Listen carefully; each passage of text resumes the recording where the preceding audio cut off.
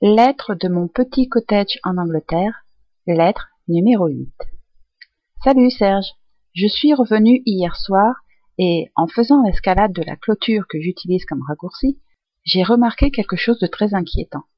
Soit je suis devenue plus petite pendant les semaines passées depuis mon départ, soit on l'a soulevée.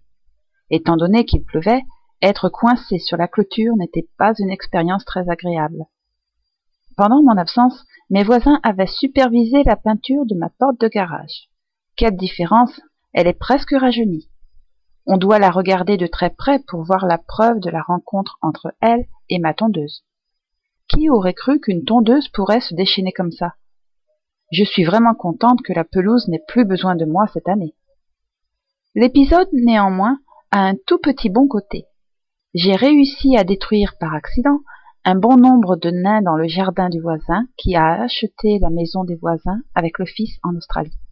Après tout, le scandale les a chassés du village. Je te dois la continuation de cette petite histoire. À bientôt!